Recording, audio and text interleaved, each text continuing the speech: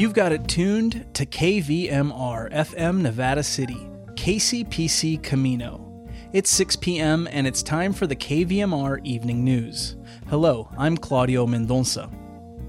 After an update on the Alisal fire burning in Santa Barbara County, the California Report heads to Isleton in the Sacramento Delta area, where a fire burned more than 40 structures on Monday. Later, Felton Pruitt talks with Associate County Planner Kyle Smith about the Greater Higgins Area Plan Project. The project hopes to help guide future development and amenities in the Higgins Corner and Lake of the Pines area in the South County region. We close with a commentary by Shavati Karki Pearl.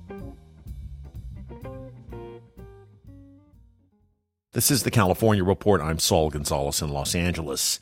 Fanned by strong winds, the Alisal fire has burned more than 13,000 acres in Santa Barbara County. That's prompted evacuation orders in rural areas and forced the shutdown of parts of Highway 101. KCBX's Rachel Showalter visited the emergency shelter and livestock evacuation center set up and has this report. The fire sparked Monday in the San Ynez Mountains and spread quickly due to high winds. Evacuations were ordered for the areas of Arroyo Hondo, Tajiguas, and Arroyo Queimada, as well as El Capitan State Park and the El Capitan Campground. Dos Pueblos High School in Goleta was used as an emergency evacuation center for those in need of shelter. Basically, what we were seeing is mainly people that were evacuating from the campgrounds and then some from the ranches. That's Jessica Hodge with the American Red Cross in Santa Barbara. The nonprofit is supporting the evacuation shelter mostly with volunteers. Hodge says the shelter is a place for evacuees to catch their breath. We will be on standby probably for as long as the fire is still active and as long as there's further evacuations. Down the road at the Earl Warren Showgrounds, the Santa Barbara Equine Assistance and Evacuation Team is helping to care for horses and other livestock who were evacuated from the fire. Tammy Thompson has been volunteering for the evac team since the 90s, helping out during emergencies. We've had peacocks, we've had goats, cows, we have Noah's Ark. Grace Riley slept at Earl Warren overnight after evacuating her horse Punchy. Riley just moved here from Massachusetts. This is her first fire. It was pretty immediate that we started getting the horses out of there, and we started just loading them on the trailer, as many as we could get on there safely. Riley says a number of locals came to help evacuate the horses. It still took hours to get them all out, but she says she's grateful because things could have been worse. For the California Report, I'm Rachel Showalter in Santa Barbara County. As of this morning, the fire is about 5% contained, but a stretch of Highway 101 remains closed to traffic in the area. On Tuesday, the Santa Barbara County Board of Supervisors proclaimed a local emergency. And to the north, fire crews continue to monitor for hot spots after a fast-moving fire in the Sacramento-San Joaquin County Delta destroyed dozens of mobile homes. The fire broke out Monday in the town of Isleton as more than 40 mobile homes and RVs were destroyed at the Rancho Marina Mobile Home and RV Park. Rick Hale lost nearly all of his possessions in the blaze. He spoke to the Sacramento Bee. Everything happened so fast. I was barely able to get my dog out and a few things into a truck and peel away while all the houses around me were burning. My front yard was burning. I'm exhausted. I've slept up on the levee. About 150 residents were forced to evacuate from the fire, and as of this time, no injuries have been reported. The cause of the fire remains under investigation. The Red Cross has set up a service center for people impacted by the blaze. And this week, Los Angeles continues its push to dismantle large homeless encampments in the city and move people into temporary shelters. It's already happened in the city's Echo Park and Venice neighborhoods. Now the unhoused who are living in a section of LA's MacArthur Park west of downtown will be required to move by the end of this week. The California Report went to the park to talk to people affected by the order. One of them was James Sully, who's lived in the park for the last several weeks. We haven't been told a lot. I heard through the grapevine that they were going to, get everybody out of the park that was staying here or something, right? Including yourself? Yeah. We're working. They're working with us to get housing. And are you somebody who's, willingly ready to go, or are you pretty reluctant to make the move? No, I'm definitely ready to go.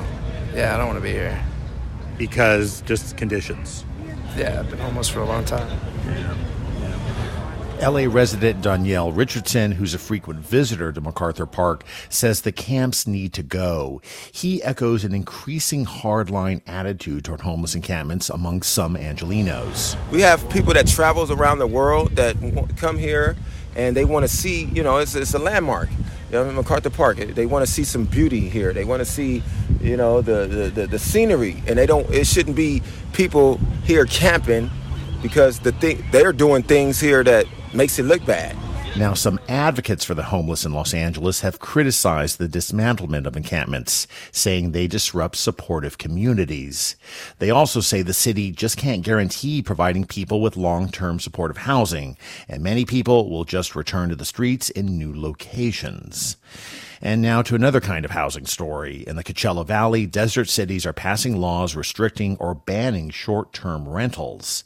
And as we hear from KCRW's Benjamin Gottlieb, that's squeezing supply in the city of Palm Springs. Palm Springs continues to be a popular spot for short-term rentals, especially for Southern Californians. In fact, even with the pandemic, the city has seen a nearly 10% increase in listings since last year. That's according to a tally by the Palm Springs Post. Other than getting a permit from the city and paying taxes, there aren't a lot of restrictions, and currently, there are no proposals to put a cap on vacation rental licenses after voters defeated a ballot measure in 2018 that would have phased out short-term rentals. But the debate is far from over in Palm Springs. Some residents complain that the practice displaces locals, causing myriad societal problems like declining public school enrollment or disruptive vacationers. Meanwhile, in the other neighboring towns from Cathedral City to La Quinta to Palm Desert, laws have been passed to limit short-term rentals in recent years, either by location or not offering new permits. Just last month, the city of Rancho Mirage approved a full ban on short-term rental stays, which will go into effect next summer. Prior to that decision, homeowners could only rent out their places in gated communities in Rancho Mirage with HOA approval. For the California Reports, I'm Benjamin Gottlieb in Los Angeles.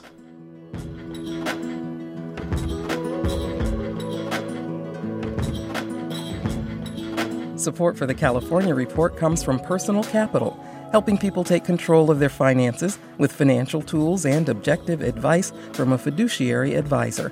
PersonalCapital.com. SF MoMA, presenting the world premiere of Joan Mitchell, a stunning retrospective of over 80 works by the trailblazing painter who made art on her own terms. Learn more at sfmoma.org. And Eric and Wendy Schmidt, whose philanthropy harnesses the power of people and science to create innovative solutions for a healthy environment, just societies, and opportunities for human achievement.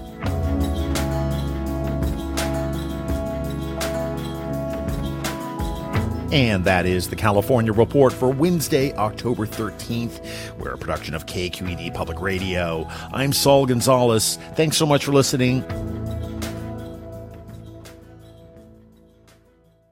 As reported in the Union of Grass Valley, Nevada County recorded 42 new COVID-19 cases today for a new total of 8,706 cases. 735 are active. 7 people are listed as hospitalized. Continuing with COVID news, the union also reports that some members of the public used yesterday's Board of Supervisors meeting to vent about the virus, the vaccine, and its supposed effects. One commentator alleged that there is evidence a number of people receiving the vaccine are falling ill with heart inflammation, blood clots, high blood pressure, and staph and blood infections. The CDC has stated that normal side effects include tiredness and headaches and typically dissipate in a few days. At the meeting, Dr. Patrick Wagner questioned the rationale for giving injections, claiming it's dangerous to get an injection as the public does not know enough about the drugs in the vaccines. He added that the public does not know about natural immunity. Quote, natural immunity is an alternative to the therapy suggested here, he says. Turning now to regional weather, in Grass Valley and Nevada City, tonight, mostly clear with a low around 42. Thursday will be sunny with a high near 70. Tomorrow's AQI, Air Quality Index, will be 20, good. In Truckee and Lake Tahoe, tonight, mostly clear with a low around 21. Thursday will be sunny with a high near 54. Tomorrow's AQI will also be good at 14. And for Sacramento and Woodland, tonight, mostly clear with a low around 47. Thursday will be sunny with a high near 76. The AQI for the Valley tomorrow is expected to be good at 35. A red flag warning will go into effect for the Valley tomorrow due to expected gusty winds and low humidity.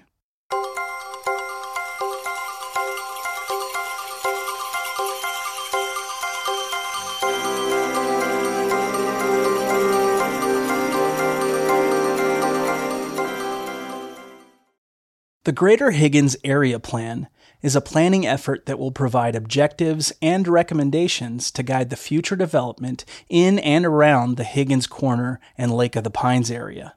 Recently, Felton Pruitt spoke with Kyle Smith, Associate County Planner, about the plan.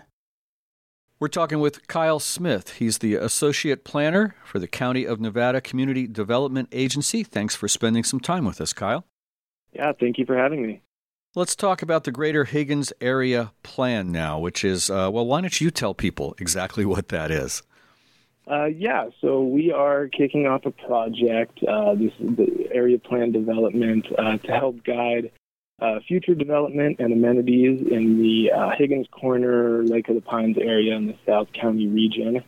The area plan is a planning effort with two key goals fundamentally. The first is to establish a comprehensive vision for the area, integrating the culture, commerce, and housing opportunities, while also supporting the unique community character in the South County area.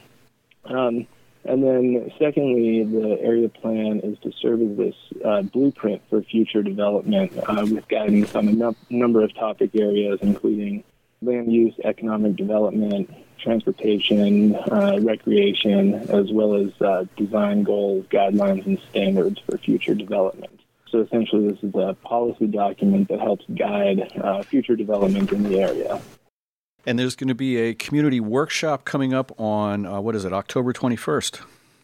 Yes, that's correct. There is our first community workshop will be held virtually on Thursday, October 21st from 6 to 7:30 p.m. We're hoping to hear from community members about goals and objectives of the area and how they see the community now and the vision for their community in the future. So we're going to talk a lot about goals and background, what people see in their community now, and then some visioning exercises to identify what people hope to see in the future. And this is going to be a Zoom community meeting. Yes, that is correct. And registration is required. However, the event is free. People can go to the Area Plan website at greaterhigginsareaplan.com to both register for the workshop and to get a whole bunch of other background and supporting information. Hey, Kyle, do you know what the general population is in that area? How many people this affects? So we don't actually know yet. Part of this community workshop will help us to identify the plan area boundaries. The boundaries are not identified yet. We're hoping that the community can help us identify and finalize these the plan boundary area. But the original Higgins area plan that was updated in the year 2000, that this is updating, the size of that area plan geography was fairly limited to just to the Combi corridor.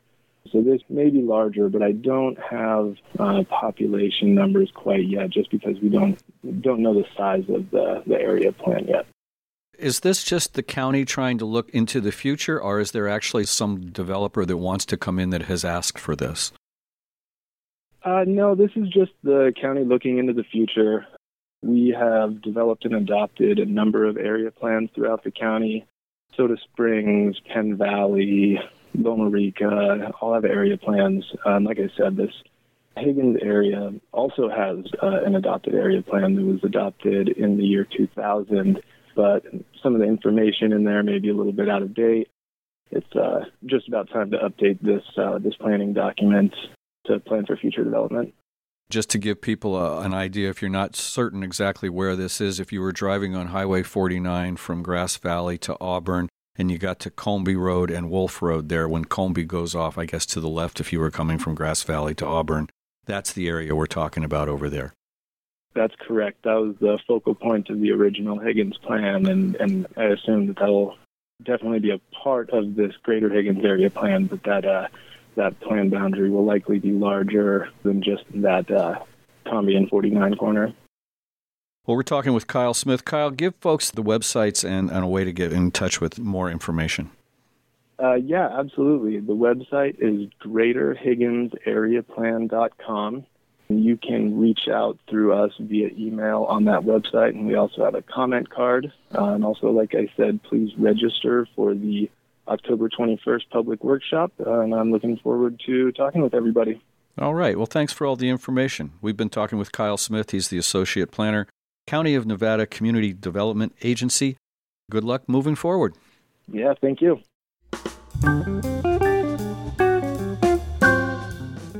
Shivati Karki Pearl is the public sector manager for waste management and is based in Grass Valley. Coming up next, she discusses the latest recycling truth in advertising law and how to recycle right and responsibly. I'll start by sharing some facts posted by Californians Against Waste. For example, did you know that 85% of single-use plastic items do not get recycled today, even if they carry the familiar triangle symbol? In 2018, a study by CalRecycle found that plastic bags, films, and wraps, despite being only 12% of the waste stream, were the largest type of contamination in curbside recycling bins. This flexible plastic material, with limited market value, interferes with recycling facility machinery and, as a contaminant, lowers the value of recyclable paper and cardboard. Locally, many stores in Nevada County and also the food bank will accept your plastic bags and reuse or recycle them. However, it is prohibited in your home's blue recycling bin.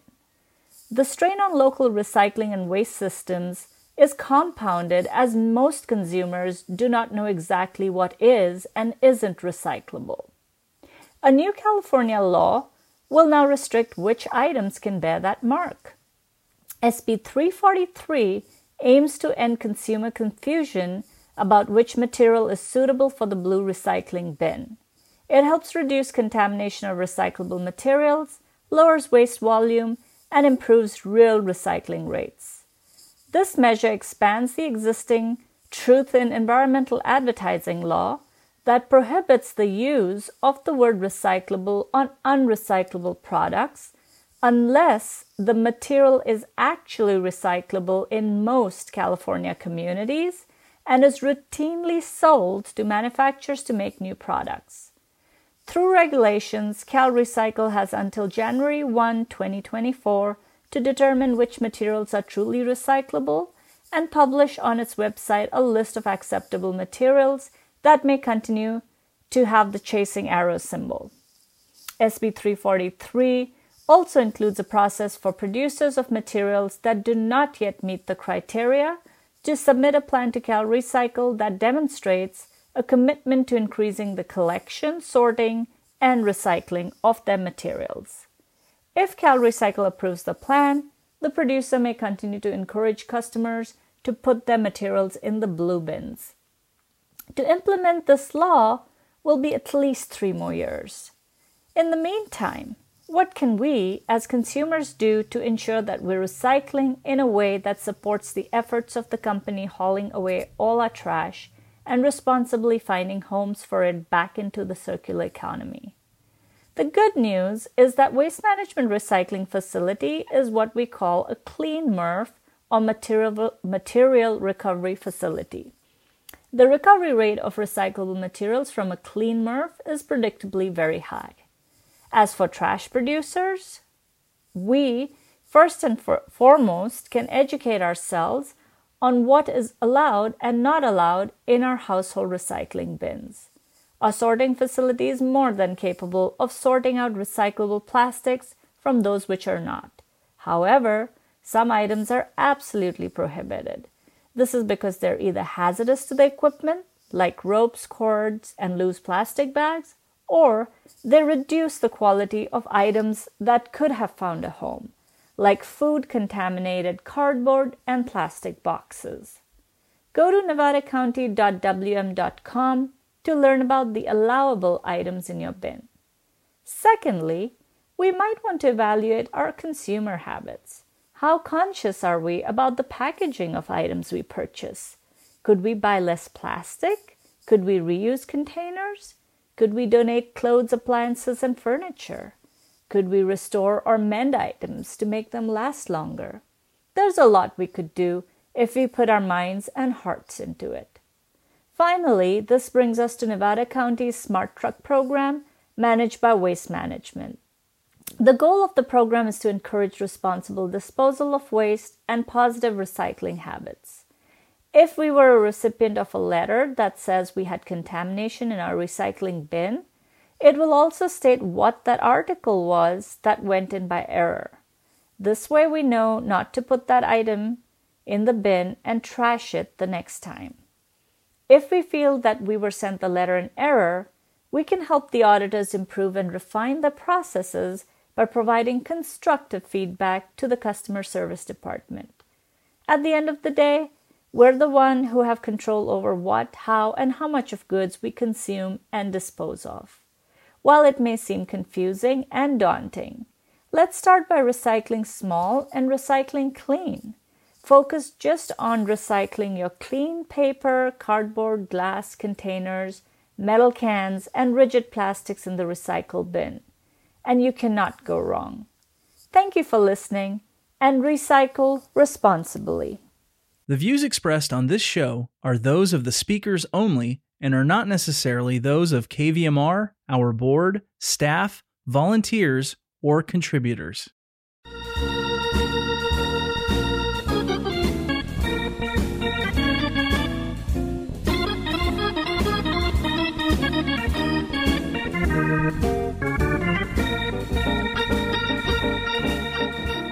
And that concludes our newscast for tonight, Wednesday, October 13th, 2021. KVMR gets support from you, our listeners, and from the Nevada Cemetery District since 1942, a public agency offering environmentally sensitive green burial services, which reduce carbon emissions, conserves natural resources, and preserves habitat. Maintaining 27 public Nevada County cemeteries, NevadaCemeteryDistrict.com. And Watershed at the Owl, open Thursday through Saturday at 2 p.m. for indoor and outdoor dining, offering locally sourced seasonal menu items from salads to steaks and more. Reservations encouraged, Mill Street, Grass Valley, watershedattheowl.com. Stay tuned. Next up is The Sages Among Us. Tonight, host Brian Buckley speaks with local award-winning author and active civic leader in Camptonville, Shirley Dickard. And at 7, we bring you Democracy Now! Thanks very much for listening and for your generous support during our most recent membership drive. I'm Claudio Mendonça. Have a wonderful evening.